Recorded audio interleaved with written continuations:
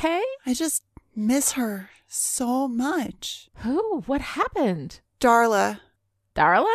She would have loved being in this episode. Well, maybe not this episode, but don't worry. You'll see Darla again. No, she's gone. He staked her. I saw it. Oh, honey, no. This is the Buffyverse. No one stays dead. Except Tara. Lonnie? I'm just going to need a minute.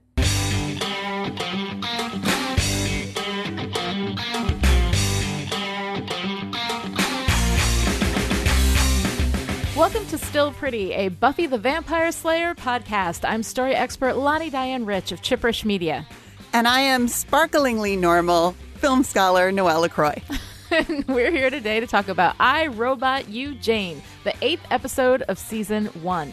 I, Robot You, Jane was written by Ashley Gable and Thomas A. Swiden, who will return as a team to write Out of Mind, Out of Sight later this season. This episode was directed by Stephen L. Posey, and this is the only episode of Buffy he will direct. A warning before we begin, every episode of Still Pretty talks about each episode within the greater context of all of Buffy, and as such is fully spoiled. All right, let's go on patrol.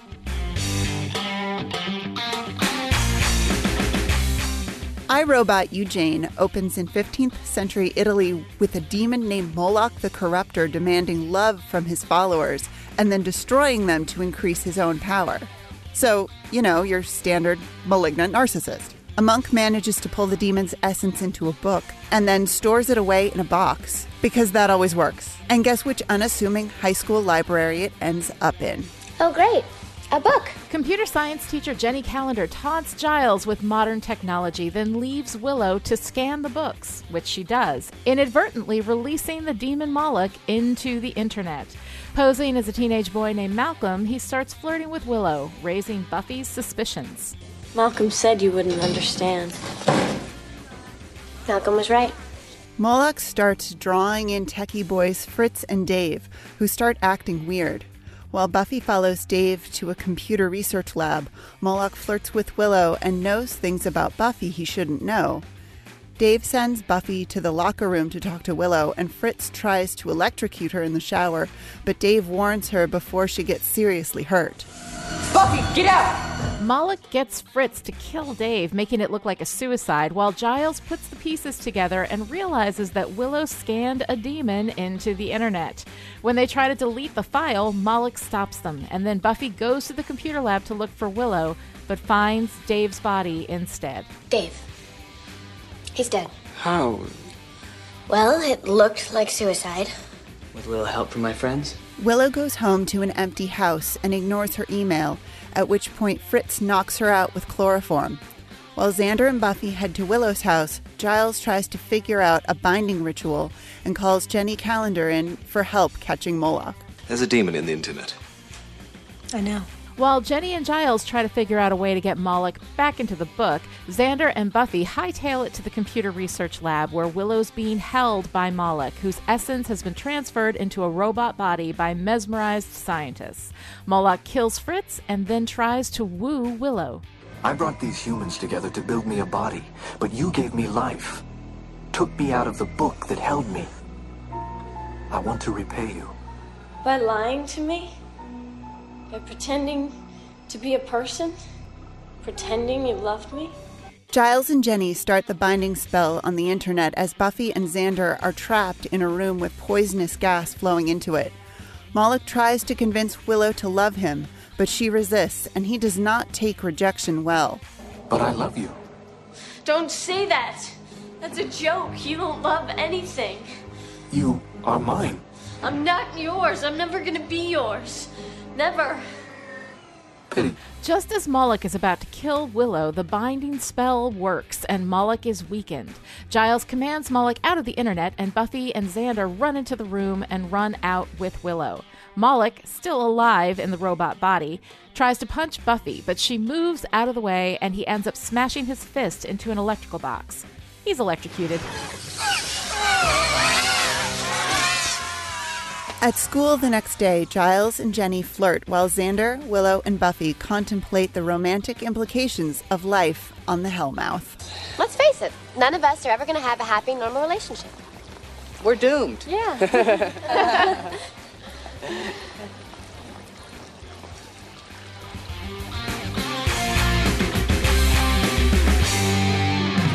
All right, so Noelle, I, Robot, You, Jane.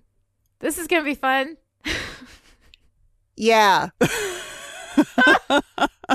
This episode, here's the thing. Like, usually when an episode is bad, it ends up sparking so much discussion. And I find that some of the like worst episodes end up being some of the best episodes of the show that discusses them. You know, we get into some really interesting questions. There's always crunchy stuff there. Sure. There's lots of stuff to work with. In I, Robot, You, Jane, I think it's not so much bad as it is just incredibly boring. Like, I was watching this and I was thinking, do I have anything at all interesting to say about this episode? And I really, really don't. Yeah, I really wanted to say something smart and insightful about how there's deeper meaning in the toxic dude and the internet, which, I mean, lately, but Sure. There's just not a lot. There's not a lot to say there. Yeah, there's not a lot of there in I, Robot, You, Not Jane. a lot of there. I mean, we do have some toxic dudes. Right. We have the first internet trolls, so Right. that's kind of fun. Right. Oh, it's too bad he's not a literal troll. I know. Wouldn't that have been awesome? An internet troll who was a literal troll. Who Come was on. a literal troll. That would have been so prescient. There's actually a fair amount of prescience in this episode, which I think is really great.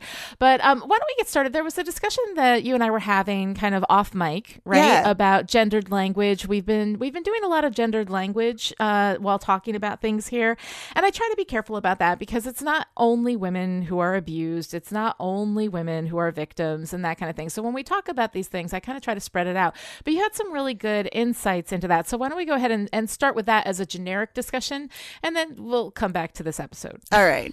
I've been thinking about the gendered language that we sometimes use. And it comes up, I think it comes up mostly when we're talking about predatory behavior, and especially around things like sexual assault, either implicitly, I mean, in the way that certain characters joke or are relating to the bodies and experiences of other characters.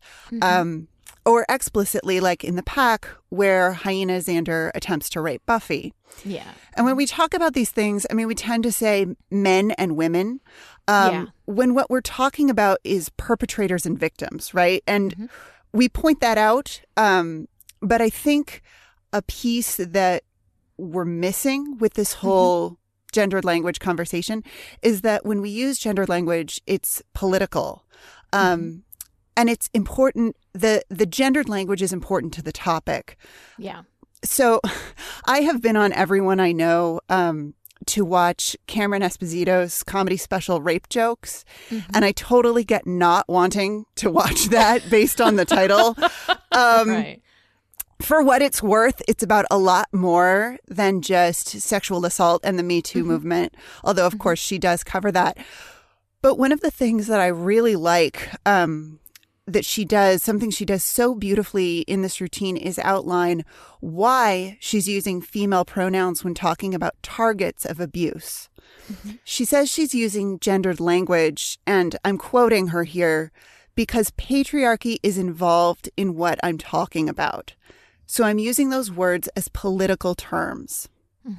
So when you and I talk about men and women, Yes. in the context of Buffy, especially in conjunction with rape, sexual assault, and rape culture, we're talking about societal constructs under the patriarchy and not, say, individual listeners in our audience. Right. Some of whom may or may not be men. I don't know. Yeah.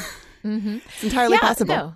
Yeah, I understand. I think that's completely right. Like, that absolutely makes sense. And that's why most of the time when I talk about it, I try to acknowledge the gendered language, but I will still use, women and men and female pronouns and all that kind of stuff.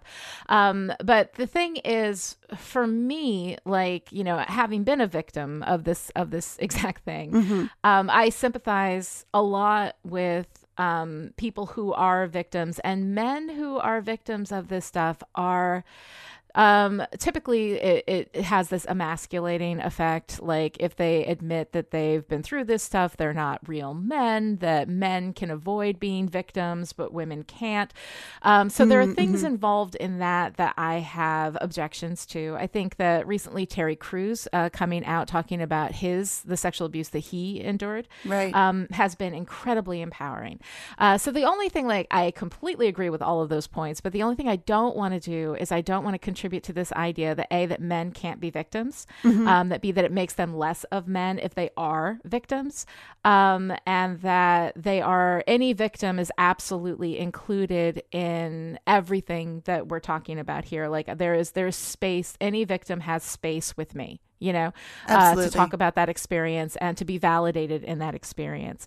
So, I see both sides of it, but I do feel like I want to be very careful that any man who happens to be in the audience who hears, this discussion does not feel, in addition to whatever he's experienced as a victim, right? And as a survivor, doesn't feel excluded from the empathy, doesn't feel like there's no space for him to have his experience validated. So that's kind of like where I flip back and forth on this. And I think it's just something that we're going to acknowledge as we move forward, that anybody listening should know, if you are a victim, regardless of your gender, wherever your gender identity falls, there is a space for you in this discussion, and in no way are we excluding you. That said, the idea of this being political and about the patriarchy, I think has extreme value, because let's face it, most victims are women. Most victims have this experience at the hands of men who are most of the perpetrators. Like that's mostly where it comes from. And the reason why we have that is simply because of the power dynamics that are installed because of the patriarchy. So these are important things that we do need to acknowledge, while at the same time making room for anybody who is a victim or a survivor. Absolutely. And simply the fact that this perception is that if a man is assaulted, that he is somehow less of a man. Right. That that having someone prey upon you reduces you not just as a human, but as a man. I mean, we talk about that in the context of Buffy, that there's this hierarchy of humanity, at least in Xander's mind, when he says that Cordelia doesn't acknowledge him as a person. Or doesn't, but even worse, as a man, right? Like he equates being acknowledged as a man more important than being acknowledged as a person. Yes. And I mean, that is a patriarchal idea too. The idea that you're less of a man if you've been assaulted, that comes from the so you are also a victim of the patriarchy. Absolutely. Even as a man. Yes. Men are victims of it too. Yes. Which is exactly, that was exactly what I wanted to get at, not in the, we're not using gendered language to erase anyone or anyone's experience, but that the patriarchy itself tends to erase these experiences. Oh, absolutely. Especially, the patriarchy loves to erase the ways in which it fails men, right? Yes. Because of course, the system says that if you are a man, you are the greatest and best thing. But that's not really true, because you really have to be a white man and middle to upper middle class and, on and on and on and on. So, I mean, and this is why we talk about intersectionality. We can't talk only about sexism. We can't talk only about racism or violence against LGBTQIA plus people. Right. Did I get them all? I don't know, but we mean to get them all. Yes. I always say LGBTQ plus because I just can't. I mean to embrace every identity across the thing, but after a while it becomes a little bit onerous to make sure. So we always mean to get them all. We mean everyone. We are including all of everyone. It's just hard to list them all sometimes and know which ones need to be mentioned, and I'm sure I missed some, and that's never the intention. It's all good. It's all good. But so smash the patriarchy. Guys, Yeah, basically. smash the patriarchy. It's damaging to everybody. Like any system that relies on the belief in a hierarchy of human value, regardless of where you place that hierarchy, is something that hurts everybody involved. You know, everybody involved is diminished by that. And I think it's something that we're making a lot of progress on, in recent years, which is really, really good. But that progress is dependent upon us talking honestly about these things and paying attention to the ways in which we use language, the ways in which we talk about these things, because a lot of these presumptions are so invisible. They're just given to us when we're too young to know to reject the premise. So we accept these things and it becomes internalized, and sometimes you don't realize it, So it is important to talk about it. It is important to pay attention to the language that we use. And so we just wanted to basically have that discussion so that you guys know what our intention is, and why, we're using the language that we use, because it's really important. And that all taken care of, that all discussed. I guess we should talk about like the episode. Yeah. Maybe? Yeah, I guess. All right. So where are we going to start? Oh gosh. Yeah, I got nothing. Let's talk about. No, I got nothing. Let's. So we introduce a new character. Yes. We've got Jenny Calendar coming in. Yeah. How do you feel about Jenny Calendar, Lonnie? I don't. Okay, here's the thing. I don't like Jenny Calendar. I do like the role that she plays later on. I do like that she expands Giles' world a little bit. But that's like a season 2 thing. Yeah. Like, right now, what she is the sassy, challenging. She's basically a stereotype as opposed to a real character. I also do not particularly care for Robbie Lamort's performance and portrayal of Jenny Calendar. She does this thing that I've seen a lot in female characters, where it's like, it's so self-aware. Look at me being so sassy, like, and she's being incredibly rude to Giles. And he's not being rude to her. He just doesn't like computers. He doesn't like technology, and she is treating him like he's stupid. She's talking down to him. She's, instead of saying, "Hey, but here's another way to look at it. Like, this is what I love." Instead of being like, "This is what I love about it. Let me share that with you." It's like, "You're really stupid for not loving this thing. Let me tell you why." And it's that difference that makes me really, she's like nails on a chalkboard for me. Every scene she's in. And I've wanted to like her. I've wanted desperately to like her. I like her in season 2, right before she bites it. Yeah. There's some good vulnerability from her there. She is trying to do the right thing, but she's already caught up in what she's been doing all along. And so there's all that sort of stuff that comes in season 2, where I actually do start to like her right before, Angelus kills her, Yeah. And so, I mean, there's that, but this stuff I don't enjoy at all. Yeah. No, I agree with you completely. She is so hostile right from the get-go. And I know that is a word that gets hurled at women more than it does at men. And see what I did there? Bringing it back. Political terms. This is what we're doing. But that's right. But it really feels like there's no reason for it. Except to maybe suggest that she's part of the problem in the episode. Yeah. But I mean, here's the thing about the problem in the episode. I don't love it when the audience knows what's up and then we just have to wait for the characters to figure it out. Yeah. Well, I mean, that's, dramatic irony. Yeah. When the audience knows something that the characters don't, then that gives us dramatic irony. We have to wait for them to figure it all out. And there's that. So that's like a well-known device. Yeah. And it doesn't necessarily bother me, but I think that like it can, like any device for writing, it can be used well and it can be used poorly. And I'm not sure it necessarily serves this, this story well, although this story isn't served, I think, by anything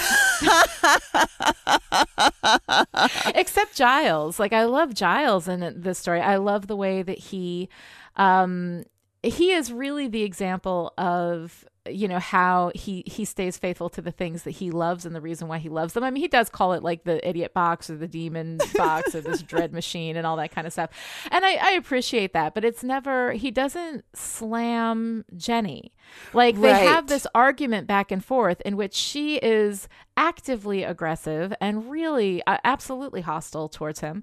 And he just simply defends his position, and he, and I think that part of it is that they're building up this romance with Giles and Jenny. Yeah. And so they want to have that. There's people just love a bickering romance, right? Yeah. But a romance isn't good until people work together. And at the point where they're working together, where he says, "Oh, there's a demon," and she goes, "I know," and she's a techno pagan. I'm like, all right. Yes. All right. I'm here for this. Like, I like the idea of the techno pagan. Yeah. I like the fact that she knows all this stuff. I like the fact that she's there on the Hellmouth. I like that she has resources to figure this out and help him with that. When they're working together, I like it. When they're bickering, I hate the relationship. Yeah. Yeah. It's this imbalanced force with their energies and not in a way that works for me. I think that can work. The only way that I make her hostility work is to headcanon this whole backstory about how she's way insecure because, she comes to this Hellmouth library and here's this librarian and, oh my gosh, he's so dreamy and I have to work with him, but I can't have feelings for somebody I work with. But it's so high school. It and really we're in is, a high school environment, but she's an adult. Yes. Like she should be, but I mean, like, I think that this performance comes from that sense of insecurity. I think that this, this self-aware, aren't I so cute as I slam everything that you believe in, like all of that speaks absolutely to insecurity, and the way that it's played is insecure. And I think that's part of the reason why it bugs me, because it's like, okay, grow up just a little bit. And especially because we've had this, we've talked about grown women in the Buffyverse are not really, batting 1,000 here. No. It's not good. They're not even batting 500. And so we've got Jenny, who appears to be like a good, woman for a given value of good, right? Right. Grown woman. She's still extremely immature in a lot of ways, and she's got a lot of insecurities, and it's all coming out in this way that is really, really uncomfortable. But she's capable. She's not evil. Right. She's able to help Giles. And again, like I said, they work really well together toward the end of the episode, which I like a lot. So, I mean, we're getting, I think, closer to a positive, grown, female role model, but we're not exactly getting there yet. Yeah. I mean, she knows she's knowledgeable. She knows, and she knows the students too. She knows who Buffy is. Yeah. She knows, she knows that Buffy's not supposed to be in the computer lab at that particular for that particular period of her day. Right. She notices that Buffy and Xander are in the library a lot. She knows that there's a demon in the internet, and she knows her demons. I really, really enjoyed that when not only does she know that there's a demon in the internet, but then she's got this whole mental Rolodex of demons that she's going through. The capability. Yeah. Capability is always awesome. Yep. I love capability. And when we see that in Jenny, it speaks well for her. It does more for her that I like it. But then we end on this stupid note, I don't dangle a corkscrew from my ear, or that's not where I dangle it, she says. Yeah. Right? And it's, what is that? Like, rar? First of all, right, exactly. I mean, wow. Oh, she's sassy. She's so... Right, and that's supposed to be sexy, but I mean, if you're thinking about where you're going to dangle that kind of thing, like there's various places on a woman's body that she might pierce for a number of different reasons, but the only place that she could get away with that while wearing it, like, can't be from her nipples, because that's a huge dangling corkscrew, right? So it would have to be from her, from her labia or whatever, in which case she's not wearing underwear, which is also like supposed to be this sexy thing, and a short skirt, and apparently it fell off while she was in the library. And how do you what? Yeah. How do you? Why would you? What is that? I mean, everybody's got their own thing. Like, I'm not going to judge, but somebody chose to write this particular thing into a script, and then as you wonder about it, and your mind ticks through all the possible places that she could have A, worn it, and B, had it fall off in the library, and what the circumstances would be for that, it brings you to this whole place that I don't think speaks well for Jenny. No. You know? No, and it doesn't like and it doesn't speak well for the way that the writers see her. That is a very like high school fantasy. Ooh, she's dangling it from a sassy place. Uh-huh, You know, like yeah. and not wearing underwear, and it's this very like the male gaze in concept. Yes. You know, if not in action, and it's really uncomfortable. Yeah. Yeah, she's got this whole they're trying to do this whole she's so edgy thing with her, Right. you know, with her leather jacket and her way she's so relaxed around the students. Like she's got this kind of relaxed and groovy vibe in the way she talks to the students. And it's not, I feel like they're trying to make a bad girl. I'm using air quotes, but you know, a bad girl, but a good bad girl. Right. And no, it's not. And that's the thing. It becomes a stereotype and she's not a character. Yeah. You know, she's this cardboard stand-up of, you know, who's the sexy computer science teacher that's going to, you know, win Giles' heart. Yeah. You know? And the thing is that while we present her as a romantic foil for Giles, right? You know, that she's his opposite and yet they're, you know, attracted to each other. Giles is still grounded and balanced and, you know, respectful, you know, even when he's talking about the things that he doesn't like about technology and he's defending his position, he's respectful about it. So yeah, I don't know. It's just like it's I like that Giles is going to be having an adult to hang out with, except that she doesn't read as an adult. She doesn't read as a person. She reads as a, you know, a compilation of quirks and male gaze, you know, made into something that is somewhat human and yet not. Yeah. You know? So it's really flat. It's really stereotypical. It's not enjoyable and it's not worthy of Giles. Like I want Giles to have a woman who is worthy of him. And this isn't it. Yeah. Yeah. It's true. So it's not good. Okay, so the other thing that I had from this episode to talk about is the technology. Yes. The prescience of the ways in which they talked about technology in this episode I thought were really, really interesting. Yeah.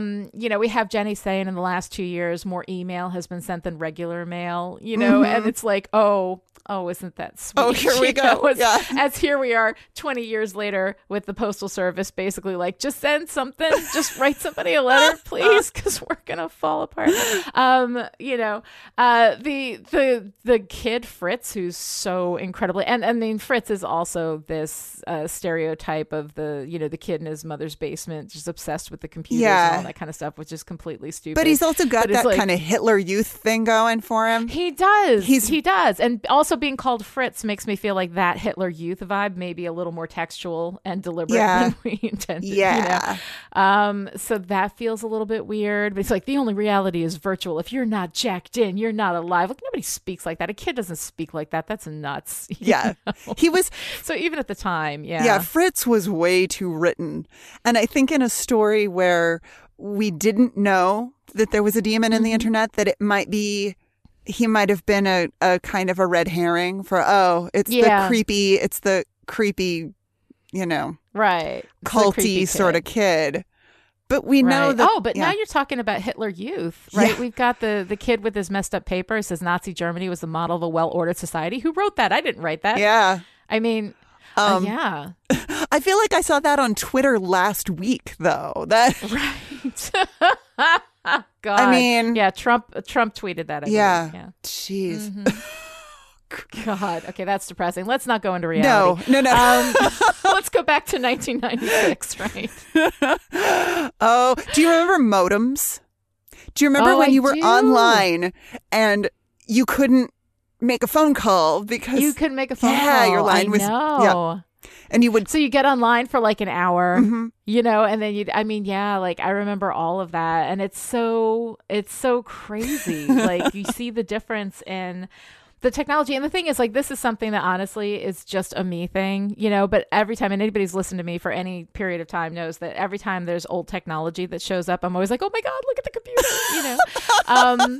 They're so cute. You know, the guy with his little word processor that had that little half screen flip up, like I had one of those, you know. I went to college with one of those. Fancy. It was, yeah, right. You know, I mean, it was crazy. So I look at all this stuff and I'm just like, man, you know, it's the way the technology has moved and how quickly it has moved and the ways in which it has transformed our society and, you know, globalized everything. And I mean, it is, I think this era is the most transformative in all of human history as far as how much has changed and how fast it has all changed. I think it was part of the reason why people are freaking out.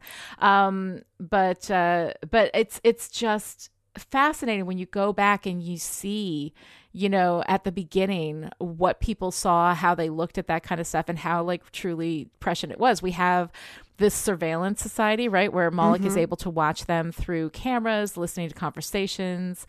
You know, Jenny, who says, you think that knowledge should be kept in these carefully guarded repositories where only a handful of white guys can get at it, which, by the way, yeah, I mean, that's kind of like what the standard power structure is really trying to do, is trying to limit access to knowledge and opportunity for, you know, for basically everybody but the white guys, you know.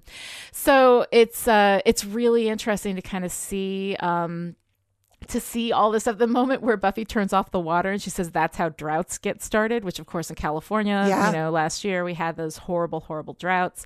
And this idea that, you know, Xander's like, he's in a computer, what can he do? Yeah. You know, and Buffy's like, access launch codes for our nuclear missiles. And everybody's like, whoa. You know? So, I mean, like all of these things, that technology that we've kind of seen, you know, come to pass were in this episode. Like they did see a lot of where this stuff was going. And I thought that was really interesting. Yeah. And even within the episode, technology grows over the course of the story. I mean, we start out with, you know, Moloch gets scanned into the computer and then he's just text on a screen.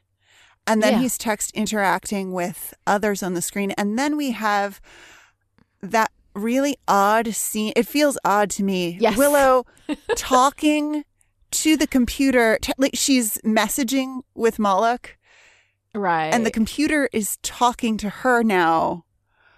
And she's talking back to it. And I think that's a POV thing. Yeah. I think that's where like what they're actually doing is typing, but because we're so deep in her POV, we are experiencing the conversation in that way. Right. You know, because that's how you experience when you're texting back and forth with somebody. You hear, if you know their voice, you hear their voice, you know, when they're texting you stuff. So, so that, like, I understood that's kind of a device of, you know, a visual medium. Sure. You know, sometimes you gotta bend it a little bit to get at what it feels like, not necessarily what it is. Right. And that's what you're going for. Yeah. But that presence grows. Yeah. So he's, you know, he becomes, as Moloch becomes more a part of the high school. Yeah. And we start to see, you know, well, like when Dave goes into the computer lab and just starts screaming at the computer, he's not even typing anymore. He's just talking to the computer and the computer's talking back to him. It really, you know, it feels like, all right, we've gotten past the need to even type or sit. Right. You know, I'm just talking and this machine is talking back to me. Head. Right. So, no, it's interesting. And then we have that weird thing, right, where they're trying to delete the file. Yeah. And then you see this, you know, like, this image of Moloch as he jumps on the screen and you see his face, leave Willow alone, you know. And then we get this whole weird thing, right, where at the end, like he throughout the thing, even in the 15th century, right, we see him, he has these followers, the followers love him, and then he kills them, right? I just want your adoration, and then you know, kills them. So with Willow, though, he does seem to say that because she was the one who freed him, that he has a sense of debt and gratitude, and that he genuinely has feelings for her, right? And I don't know that he's trying to convince her of that because he needs her to love him before he kills her, if there's something in that. But it does seem like he's trying to make an argument for him actually loving her. Yeah. Which is weird. It's really weird. It's really weird. Yeah. And I don't know what to make of it at all. Yeah. Yeah. But she stands up to him like I know. crazy. I mean, Yeah. and Willow, I didn't write notes about Willow because I just love Willow so much, but she's just like an exposed nerve at the beginning of this episode. She's so vulnerable. And then by the end, she's fighting him off with the fire extinguisher. And when he knocks it out of her hand, she doesn't back down. He has to pick her up and throw her to get her to stop fighting him. Right. And she resists him mentally as well, which seems to be the big battle, right? Because Fritz and Dave, he took over. Although Dave did stand up to him. Yeah. Like, Dave wasn't completely under his power, because when it came to hurting Buffy, he was like, she's not a threat to you. Why do you need to hurt her? You know? So Dave actually had that, had the ability to resist him a little bit too mentally, because it does seem like a brainwashing thing. Yeah, it really does. And right. And Willow was into it in the beginning, but then he says the stuff about Buffy, and she's like, yeah, you shouldn't know that. This is weird. And she starts distancing herself. She goes home and you've got mail, but she turns it off. Yeah. Right. So she's resisting him mentally, which is something that speaks to her strength and her personal, sense of self, that she's not going to allow herself to be, manipulated by this guy, which, I think speaks really well of Willow. Yeah. We talk about Shadow Xander, but I think we maybe need to talk about, like, I don't know, Strong Willow or Power Willow. Willow. Yeah. Yeah. Yeah. She's really impressive in this episode. Although it's funny, her vulnerability about not being experienced in this area of life. She says she doesn't have boys chasing after her. And I have to tell you, I watched this episode with a boy who was deeply offended on Willow's behalf that she had not had all of the lovely humans of all genders fawning over her. Yes. He took that very personally. Oh yeah. Yeah. No, but Willow is TV geek girl. Like, Oh yeah. But she's so good in those moments of, why won't you let me have this? Like, she's having this. I really, really buy the in love feelings or the infatuation feelings when we first see her just sort of dreamily walking through the hallway, and Buffy is, flitting all around her like a bumblebee. Tell me all about him, and but I love how dreamy this is for her, because this is her first connection in this way. And it feels really, really, I want to say accurate, but I feel like I have felt those feelings. I feel like I have seen that in other people. And it's just, I love the way that it's portrayed. And then her not just anger and frustration, but her sadness when Buffy starts to question this. And Buffy's being a good friend. How much do you really know about this guy? She's kind of in, I like Buffy in kind of, mom voice mode. Like, Willow, come on now. Yeah. But Willow is just fantastic. And she's so, she's over and over again, we see her being so courageous and brave and really willing to just jump into whatever dangerous situation is going on. Yeah. Mm-hmm. You know, she is the one who draws Darla's fire away from Buffy. She's the one who tells Buffy that it's a trap at the hyena house. She's the one. I mean, over and over and over again, we see Willow risk her own safety, right, for her friends, and I just think that's phenomenal. Yeah, I mean, she's incredibly strong. She's incredibly brave, with no supernatural element, yet, right? Yeah, we're gonna see her. We're gonna see her pursue supernatural stuff, but right now she is the very the kind of the mundane power, right? The power that comes from a personal sense of right and wrong, from loyalty, from courage, intelligence and capability. These are all things that Willow brings, right from the start, and she's so great. And her whole thing with Xander too. Yeah. She has this crush on Xander, but she never feels like when he likes Buffy, she's just like, okay, that's like, she's obviously, wishes that he was into her, but she's not jealous and nasty and entitled to his affections. She's, she wants him to have what he wants, but she also knows that Buffy is not into Xander, so that makes that a little bit easier too. But she's a really good friend to Xander, in supporting him, loving who he loves. Yeah. Right. And if it's not her, it's not her. I mean, until we get, later. Right.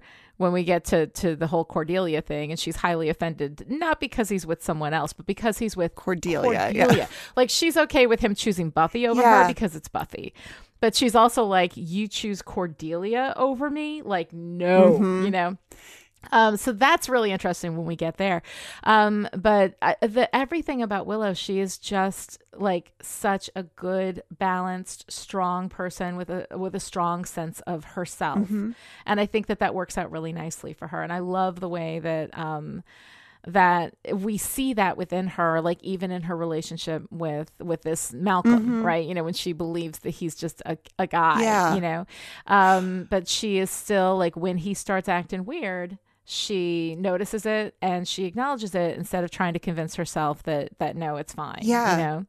So yeah.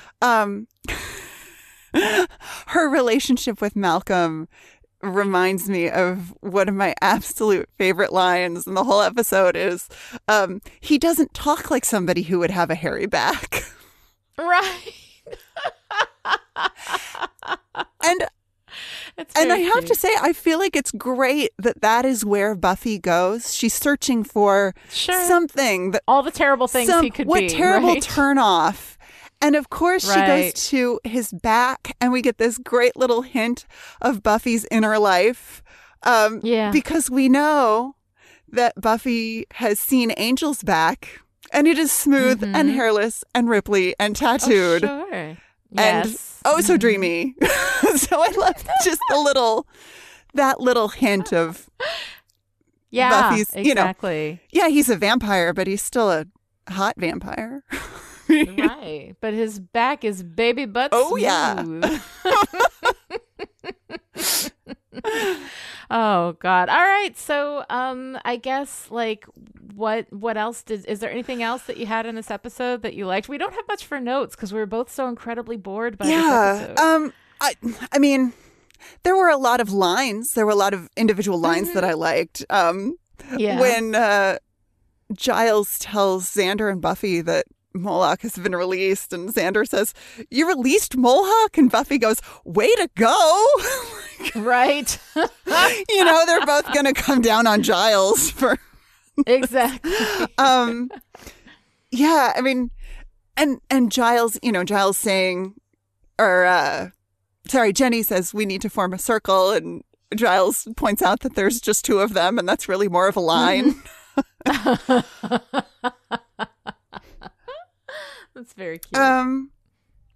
Yeah. Oh, and I laughed much harder than I probably should have at Xander's little yelp when he jumps down. He follows Buffy over the fence, and he jumps, and he's so graceless. And there's this wonderful pain noise, and I laughed so hard.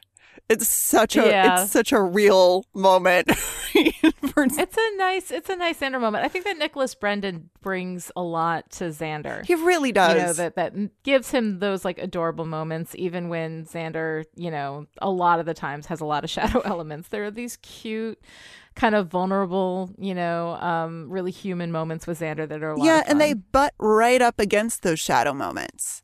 Which is why it's also it's really tough when he grabs Willow and covers her eyes and says, "Guess who?" And she says, "Xander," and he says, "Right, but guess again." And then shortly, it's this very cute, sort of playful interaction, and then right after that, he's pouty about being abandoned because Willow is going to go talk to Malcolm, and Buffy's going to go slay vampires and. Why is it, poor me all alone? It's like, Xander, you could get a hobby.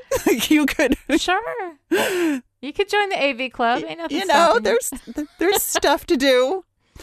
Right. But yeah, Nicholas Brendan is really, really good. And I think that as much as I dislike Xander, I really like Xander because the performance is so excellent. Well, the performance is so good. And when Xander isn't Shadow Xander, like, he's adorable. He's sweet and he's funny and he's charming and he's, he's Xander. Like, he's your classic sort of beta male guy, which is something I always fall for. Give me sweet and funny and charming, and man, I will fall for anything. For the members of the studio audience who are me, what are we doing? Right. It's so cute. He is really, really cute. All right. So did you have anything for the What Are You Wearing segment, talking about the fashion and the costuming choices? A lot of things you see that I never see. What do we got? There's always on the show, there's lots of mirroring with color. Buffy wears light blue. Dave wears light blue. And we get this idea that maybe Dave is not a bad guy. Aligned. But my favorite moment of costuming is when Willow tells Buffy about Malcolm. She's wearing this shirt with an adorable little robot on it. Oh, it's very cute. I didn't notice that. It's very cute. Yeah. Oh. But there's not a whole lot here. I mean, not a lot in the costume. Yeah, Willow wears a lot of purple in this episode, which might just be, might be partly that Allison Hannigan looks good in purple, but she wears these great purple tights at one point, and there are a couple purple sweaters, and of course, as my almost 6-year-old will tell you, purple is a royal color. Oh, it's so she's. It's also a courageous color, so we've got that going for us. But yeah, I don't feel like there's a lot of deep meaning in this episode. And in this episode, not a lot. So for Arg the Patriarchy, what do you got for that? Which is a real section in our real notes. It's a real section in our notes. Arg the Patriarchy. My God. What do you got? Okay. All right. So, I mean, and when I say that I wanted to say something really, really smart about this episode, yes. I wanted to say something about, men, here I go again with gendered language, men, people being predatory on the internet and what that, the various forms that can take. And one of the things that jumped right out at me was Malcolm's message to Willow. He says, "No more waiting. I need you to see me." And I had this like, kind of reaction to that, and it reminded me of the upswing in the online. I mean, the idea of the dick pic as unsolicited. Unsolicited. Yeah, unsolicited. Yeah. I need you to see me. Yeah, I think I need to. Exactly. Oh God, pardon the word choice, but I need to insert myself into your experience. Yes. I am going to expose you to this whether you want it or not. Right. And which is different. Like, a solicited thing between two consenting adults. Bring them on. Go for it. Yeah. Right. Exactly. It is specific to the unsolicited dick pic where a man feels that he has the right to send something like that to somebody over the internet, unrequested. That's not okay. No. Yeah. So there is that little element of prescience in this episode as well. Yeah, absolutely. Maybe patriarchal prescience. Yeah. Oh my God. But yeah, I mean, it continues to be a real phenomenon. I think it was a real fear in the late 90s when chat rooms were a thing and instant messaging was, and you really could be talking to just about anybody. And some of those anybody's were not safe people. Yeah. So, there's that real fear there and that real threat. Mm-hmm. Yeah. Do we want to talk about girl power? Because we always want to talk about girl power, but we've kind of already hit on it, right? I mean, it's Willow being able to resist where so many other people have not been able to resist, and her standing up to Moloch, I think, has been really incredible. Did you see any other girl power in the week? I mean, Willow, always Willow.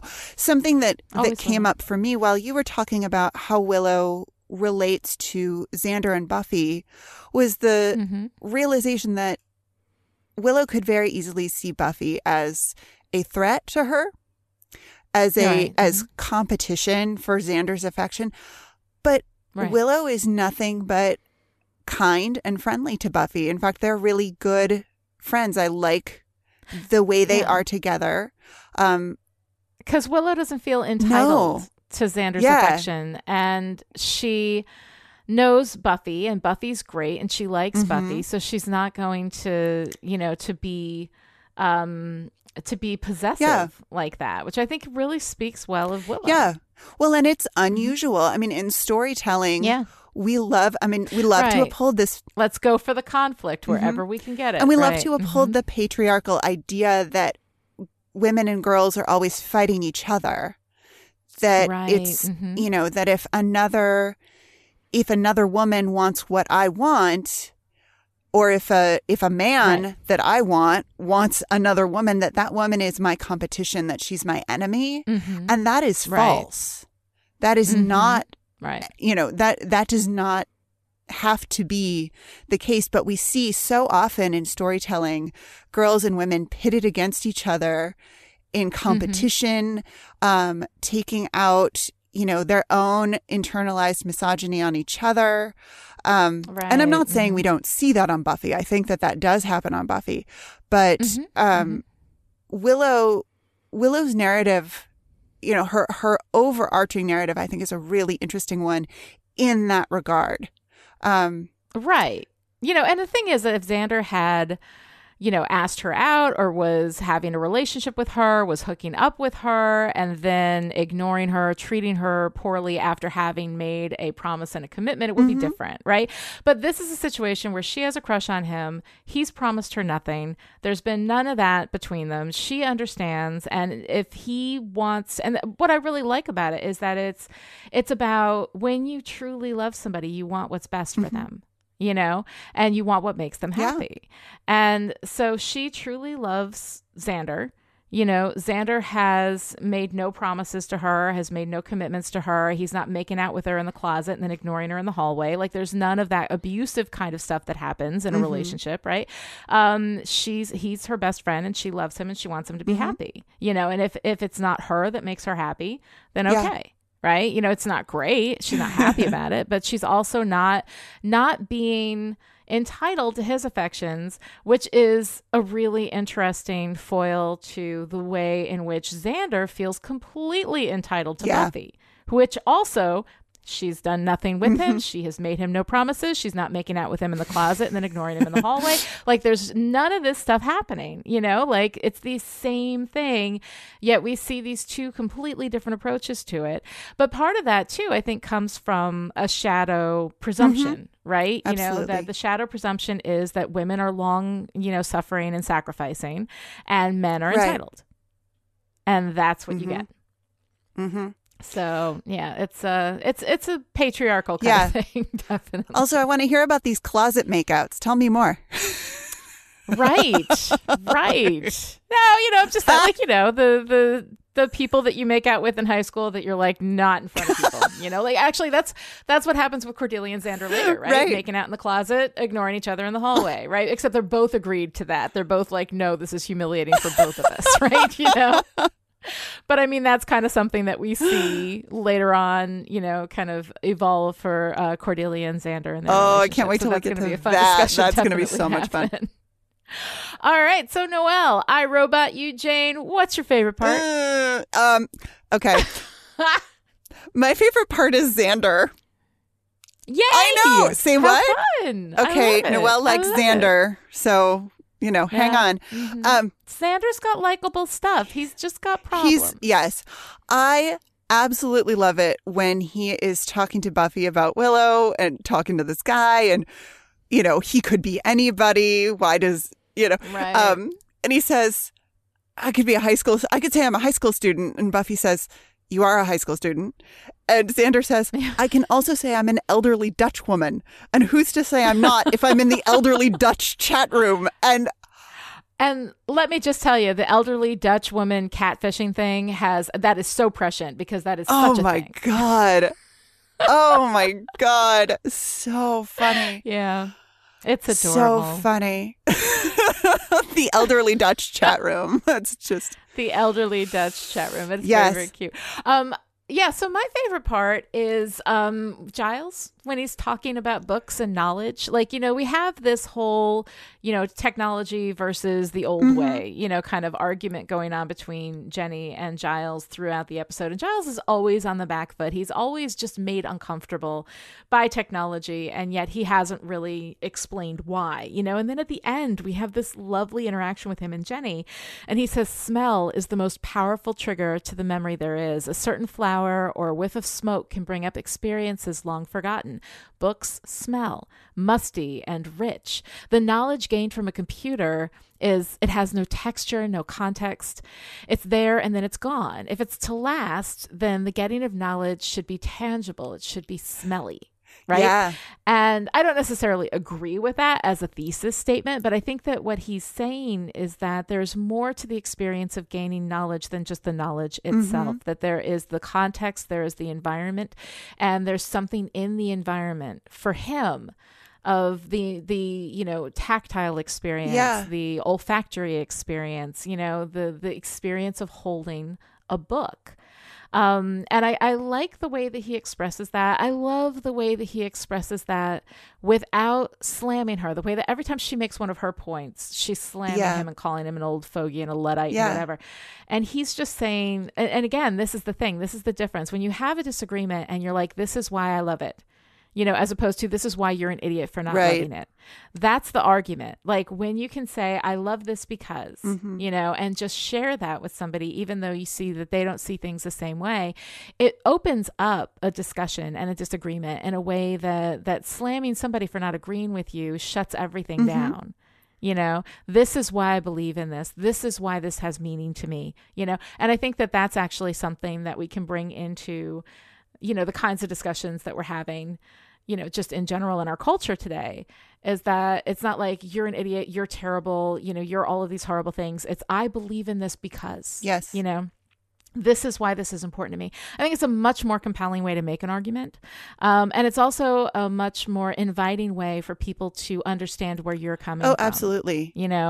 So I loved that moment with Giles, and I thought it was just beautifully done. And of course, Anthony Stewart Head is just a genius every moment he's on screen. I love him. He's wonderful. And Giles is so poetic in that moment and so romantic, which is a nice counterpoint to Miss Calendar with her, her sort of tough, mean. Yeah. I don't know. She's her snarky bullshit. Yeah. And he is, talk about vulnerability. Loving something so deeply and in such a sensory way. Yeah. I love it. It is really wonderful.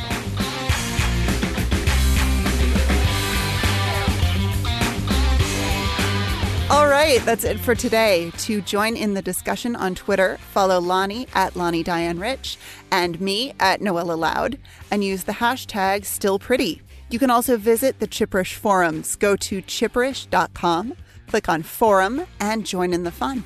Or you can keep Chipperish Media going to the tune of $1 a month or more and gain access to the live chat in Discord, where you can hang out with me and Noelle and all the Chipperish patrons who can command a demon out of the internet without breaking a sweat. Visit patreon.com/Chipperish to find out more. You can also show your support for Still Pretty by going to Apple Podcasts and giving us a review. That is one of the most effective ways to show support for your favorite podcasts. Or you can use your social media platform of choice to tell your friends. Word of mouth is a powerful thing. Yes, it is. And we'll be back next time with The Puppet Show, the 9th episode of Season 1. Until then, none of us are ever going to have a normal, healthy relationship. We're doomed.